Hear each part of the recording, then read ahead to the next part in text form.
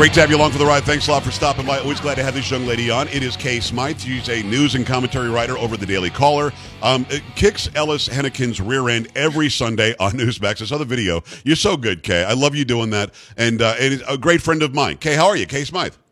I'm great, Joe. Yesterday was a good debate. Sunday was a really good debate. I was so ready for it. You know, Ellis, I feel bad for him because he comes into the conversations without really a leg to stand on. You know, for those who haven't seen the segment, it's me debating Ellis Henniken, and it's sort of somewhat moderated by Carl Higbie, who's another very good friend of mine. And yeah, like I said, I just feel bad for Ellis because we throw out these topics for him that I had a degree in the one that we did yesterday. It was all about why, whether we should be drilling for oil again here domestically. And it's like, how do you say no to that argument? Right. If you're a human American, how do you say no to that? But I have to stop you, though, because I don't feel bad for Ellis because he keeps coming back. He either likes you kicking his rear end every Sunday, or he thinks in the back of his mind he's going to get you one of these weekends. And it hasn't happened yet, but I think it's awesome. At what time? Is it 8 a.m. Eastern? Is that when it is? So it's 8:30 a.m. Eastern, but they usually will replay it in the next hour, which is kind of cool. That's been happening more and more often. So for good reason. It's a good feeling. I think it's an awesome segment. All right, it's Kay Smythe. There's a lot going on. I wanted to ask you this right up front. As you know, I have relatives in Italy, but I don't talk to them ever. We might Facebook each other a little bit, but we don't really have a relationship. I saw them once when I was 15, which is 41 years ago, if you can believe that. Yeah. So you talk to your parents all the time. They're still in Wales. You've got cousins. You've got all sorts of relatives. What are they saying about what we're seeing out of Ukraine? I mean, are we supposed to believe that Ukraine suddenly blew up a bunch of trains on a bridge? I think somebody else may have done that to help Ukraine. But do they feel like imminent war is going to spread through Europe? Is there any fear? I don't know about imminent war spreading through Europe. I've talked about this on the show before, Joe. My dad, even when I was 5, 6, 7 years old, he was like, the most dangerous thing that exists in this planet right now is Vladimir Putin. This is a man who will blow up his own, domestic apartment buildings just to win a vote on something or to sort of set off a narrative, which is why I think Russia actually blew up the Nord Stream pipeline. But when it comes to Ukraine, I think there's, from what I've been told, not necessarily by my family, we haven't gone into a lot of detail on what's going on in Ukraine right at this moment, but from a lot of my friends, obviously there's this kind of yes, this is a terrible thing. We don't want a war in Ukraine, but all of us understand the threat that Vladimir Putin poses, especially the older he gets and the more reckless that he becomes as a result of it. Great point. So I think we're more scared of some kind of mega attack. I think that Putin kind of looks at Europe and goes, I know I could win against you guys if I really wanted to, because he would just nuke everyone. What really, I think, scares people more is the fact that I live out here in the United States. I live in North Carolina. We're about an hour, 2 hours drive from the Eastern Seaboard. And we're living at a moment where we don't really have any kind of leadership in this country. Right. When you've got a president who's showing signs of degenerative disorders, who can't string a sentence together. Well, I've got to interject this too. And we just had that same guy at a Democrat fundraiser a few days ago say that we're looking at potential nuclear Armageddon. Who the hell says that, trying to raise money for their party? So, yeah, there's something definitely wrong there. Do you think Putin is feeling emboldened that, well, Biden's not going to do anything. I'll do whatever I want? I think it's not even like he looks and thinks that Biden's not going to do anything. I think he looks at Biden and he goes, oh my God, this guy's trying to lead the country. Are you guys serious? Wow. Okay, we can just get rid of him then. Gee, bro, you want to go get rid of this Biden guy? Well, here's the dilemma. I think you're spot on, as always. But here's the dilemma. I'm looking at it, and I hate Putin for what he thinks he can get away with. I don't trust Ukraine because it's corrupt as hell. So, I mean, where are we supposed to be as freedom-loving, Americans or those in Europe who love freedom and liberty and so on? We're supposed to back the guy that is getting billions and billions of dollars we have no idea what he's doing with, who has a $30 million mansion somewhere and some yachts in Zelensky, or And we're supposed to hate the guy in Russia, and I don't even know why he invaded Ukraine. So, I mean, picking sides isn't as easy as it seems, is it? It's not, and I don't think at this point anyone should be. War is the most epic for-profit machine that we have created ever. It's the one constant. War, disease, and taxes are pretty much the main constants we've had since we left the cave, which, again, if I said it once, I've said it a million times. Huge mistake. Huge mistake. Stay in the cave. We all should have stayed in the cave. There was no need for us to develop to the point that we have. Technology sucks. Knowing what's going on in the rest of the world is absolutely terrifying. We should have stayed in the cave and been ignorant, and I will die on this hill. But when it comes to Ukraine, do I think that it's appropriate that we're sending our tax dollars there? Absolutely not at this point. Absolutely not. We have parts of the United States, Joe, where you can't even get fresh water to come out of your taps. We have parts of the United States where there are kids. I mean, I read something the other day. There are kids who live in Wilmington, North Carolina, which is on the ocean, who have never even seen the ocean. We have enough problems here that no one in the Democratic Party is trying to address. I mean, it's embarrassing on their part because the world is now waking up and going, oh, these Democrats are acting just like Marxists and communists. And It looks like they've probably just gotten involved in this war because there's some kickback happening. They're all making money from this. We wouldn't be involved in this if there wasn't money to be made. Everyone was annoyed at Biden last year because he pulled us out of Afghanistan terribly. Way more lives were lost than needed to be lost in that withdrawal. And now probably he's been bullied on the back end, and people are saying, well, you took away all of these amazing contracts for us, that we had through this war. Right. So, bro, we need another war. I don't know why I'm doing impressions like everyone sounds like they're from the Valley today. Look, because it makes sense. And what you say makes sense as well. And with the billions that we send, Zelensky says, I want more.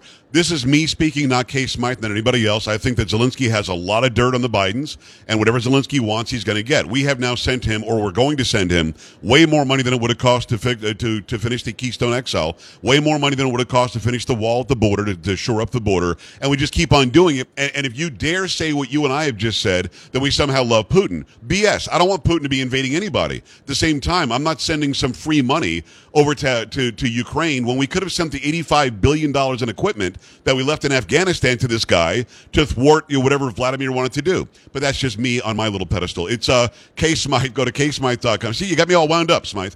kaysmythe.com. Go there. I agree with you. I don't think, whenever I look at politicians, Joe, in this day and age, in anywhere in the world, not just, your sort of classic dictators like your Xi, like your Putin. Yeah. When I look at people like Zelensky, when I look at people like Stacey Abrams, I don't see someone that's actually going to work for the people. I see someone who sees the forest for the trees. This society we've created on a global level is completely unsustainable, not on a sort of natural climate change kind of way, just in terms of consumerism. I think they're going to do everything they can to get rich, and they're just going to let us the rest of us fall back into the dark ages. It's not going to be a nuclear apocalypse. It's just going to be one of those standard run-of-the-mill societal collapses. I think you're completely spot on about the Bidens and Zelensky. He's probably got a load of dirt on them, and I think they're probably still making a heck of a lot of money out of Ukraine. Yeah. And I think they're just going to try and squirrel away as much of that money as possible to make themselves wealthy, because they think that will help them survive whatever is coming over the next year or two, especially in terms of the economy, but more in terms of the fact that we are just living in a consumerist society that is completely unsustainable with current trade relationships and the current stresses that have been placed on us, mostly through lockdowns and the economy. Anyway, I could go on. I think we're in a lot of trouble, and I think these guys are making their money from it. It kind of leads into the next story that I wanted to get to with Kay Smythe. kaysmythe.com. Go and follow her on Twitter and on Twitter and Instagram are the big ones for you. Yeah, go and follow her there. Read everything that she writes in the Daily Caller. So I want to go to the national grid issue, because I know this is happening in the UK, but recently you had Gavin Newsom saying no more gas-powered engines. We're all going to be driving electric vehicles. By the way, we're going to do rolling brownout soon, and please use less energy on the hottest part of the day in LA. Just listen to what I say. I'm the government, and I'm here to help. And then we have Colorado, where there were stories that thermostats were locked down by local governments, disallowing you to make it cooler in the summer at your house. Literally, you couldn't turn the air down at your house in parts of Colorado. Kay, you're telling me that something like this is going to be happening in the UK. They're literally warning of rolling black or brownouts, aren't they? Yes, as of November, the National Grid has been warning mostly people across Wales, England, and Scotland. I'm not sure about Northern Ireland, that if I don't even live there, but if the countrymen don't come up with some kind of means of mitigating electricity use, energy use during peak times. So peak times are usually anywhere from sort of like 7, 8, 9 o'clock in the morning, all the way through to around the same time in the evening, particularly between sort of 6 to 9 chunk. In fact, there's even a point, during the commercial break for a show called EastEnders, the soap opera, the grid has to create extra power because that's when everyone gets up to make themselves a cup of tea. Wow. The National Grid is basically turned around and said, maybe less of that. And if you don't cut down all of your energy usage or come up with a system to use energy at off-peak times, so like, doing your laundry in the middle of the night, charging your car through the middle of the night, I don't know, turning the lights on in the middle of the night, it's so stupid.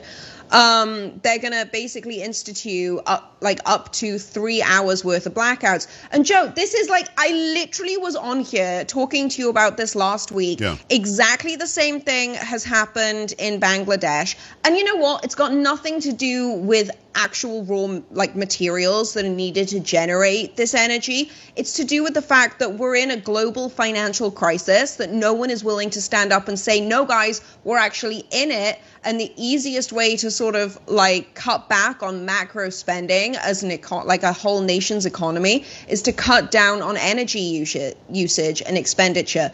Food's going to come next. Water's probably not going to be that far after that. I think we're heading for some serious rationing, and I think all of these different major crises play in and feed into one another, and I think they're just going to keep ballooning. I tell everyone, store water at home, store any kind of gas canisters you can at home, maybe have one of those, I have one of those stoves that you can just plug the butane in. Right. So, if we had blackouts during the hurricane, so that's what we used to cook on. Be prepared for what is coming, because all of the warning signs are there. It's happening all over the rest of the world. There is no reason why this couldn't happen here in the States. It is Kay Smythe. Go to kaysmythe.com, dailycaller.com, and also check her out on Newsmax. And here at least once a week with me. I maybe have 30 seconds for Bernanke, or Bernanke, whatever his name is, Bernanke. I think it's Bernanke. And then we have to end with the Hooters thing. But let's do Bernanke. He wins an award, and he's economically an idiot. Fill me in. So my boyfriend John is a trader, and so he and I talk about the economy all the time. So I wake up this morning and I'm like, babe, Ben Bernanke, who is rated as one of the worst economists of all time, he's a former Fed chair. There is literally not a trader in the world who respects this guy. He just won a Nobel Prize for economics. But get this, Joe, the actual prize was focused on some methodology that he created during the 2008 financial crisis that was supposed to help us weather future crises such as the COVID-19 pandemic. But 2008 happened on his watch, didn't it? Award. It's like they live in a different time. Like they live in a different dimension. He was involved in the economy in this country during the 2008 crash. So he didn't warn us. He didn't stop it. He didn't do something to fix it. And we're now rewarding the guy. Yeah. It's awesome. Embarrassing. It's Love hysterical, though. It's just honestly, it's just welcome to the circus, everyone. This is how we live now. Exactly right. All right, Kay, I've got 2 minutes, maybe two. But this is the biggest story of the week. There was a big fight at Hooters, but for good reason, right? No, this was a bunch of kids whose parents didn't raise them properly. Apparently they were selling candy bars outside the Hooters, and they were trying to come inside to sell them inside. So Hooters has a very strict no solicitation policy, which I think everywhere should have, to be honest with you, at this point. So when the manager was like, you guys can't come in here and do this, instead of turning around and saying, our apologies, sir, we'll be out in the parking lot, If anyone wants to come buy candies from us, you can come do that. Or like you want to buy chocolate bars. No, they just beat the living hell out of the guy. There was one of these kids I spoke to. So this happened in a Hooters in Plano, Texas. I spoke to one of the members of the Plano Police Department who said a lot of the people involved in this were juveniles. So kids just get into, like, people are calling it a fight. It wasn't. A bunch of kids attacked a guy because he said his company doesn't allow them to do what they were doing. I hope every single one of these children ends up in prison. I hope all of their parents are as ashamed as they should be. And honestly, Joe, if I have to watch one more disgusting fight video surface like this on social media of just disgusting, abhorrent children who, I'm sorry, like, I'm not an advocate for spanking, but they definitely need it as a child. They need Listen, I've got 5 daughters, and they all got spanked probably once because they never wanted to get spanked again. And it wasn't like I harmed them, but they thought to themselves, I don't like how that stung in my rear end. I'm going to probably not touch the stove when Dad tells me not to. I think that you've got to embed that in the minds of kids. Now, you and I don't have to argue about spanking, but I think certainly just it's a deterrent. You only have to do it once, maybe twice. These children obviously are being enabled and entitled, and I was being funny about it because you and I texted earlier, and you said there's a big fight at Hooters. I said, over what? You said chocolate, and it made me laugh.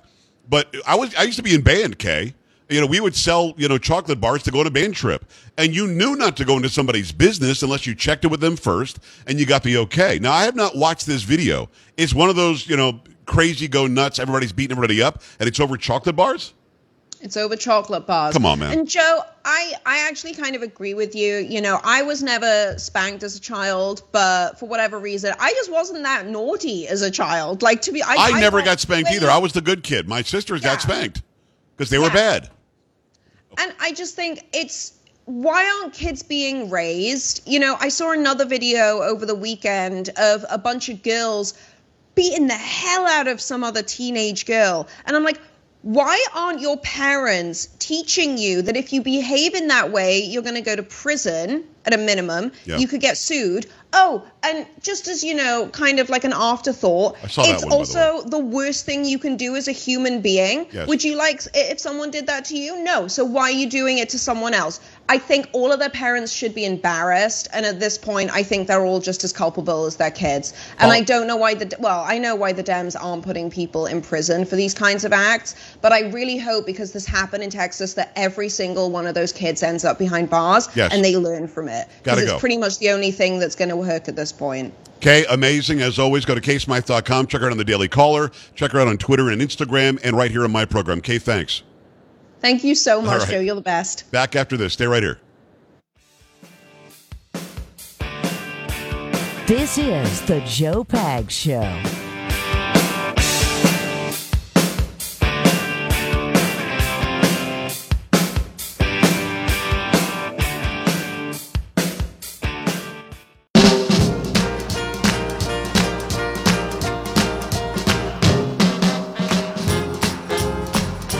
That's going to do it for a Motown Monday. Those interviews will be up on Rumble later on, plus some other segments from the program. We got to get out of here for now. Thanks a lot for stopping by.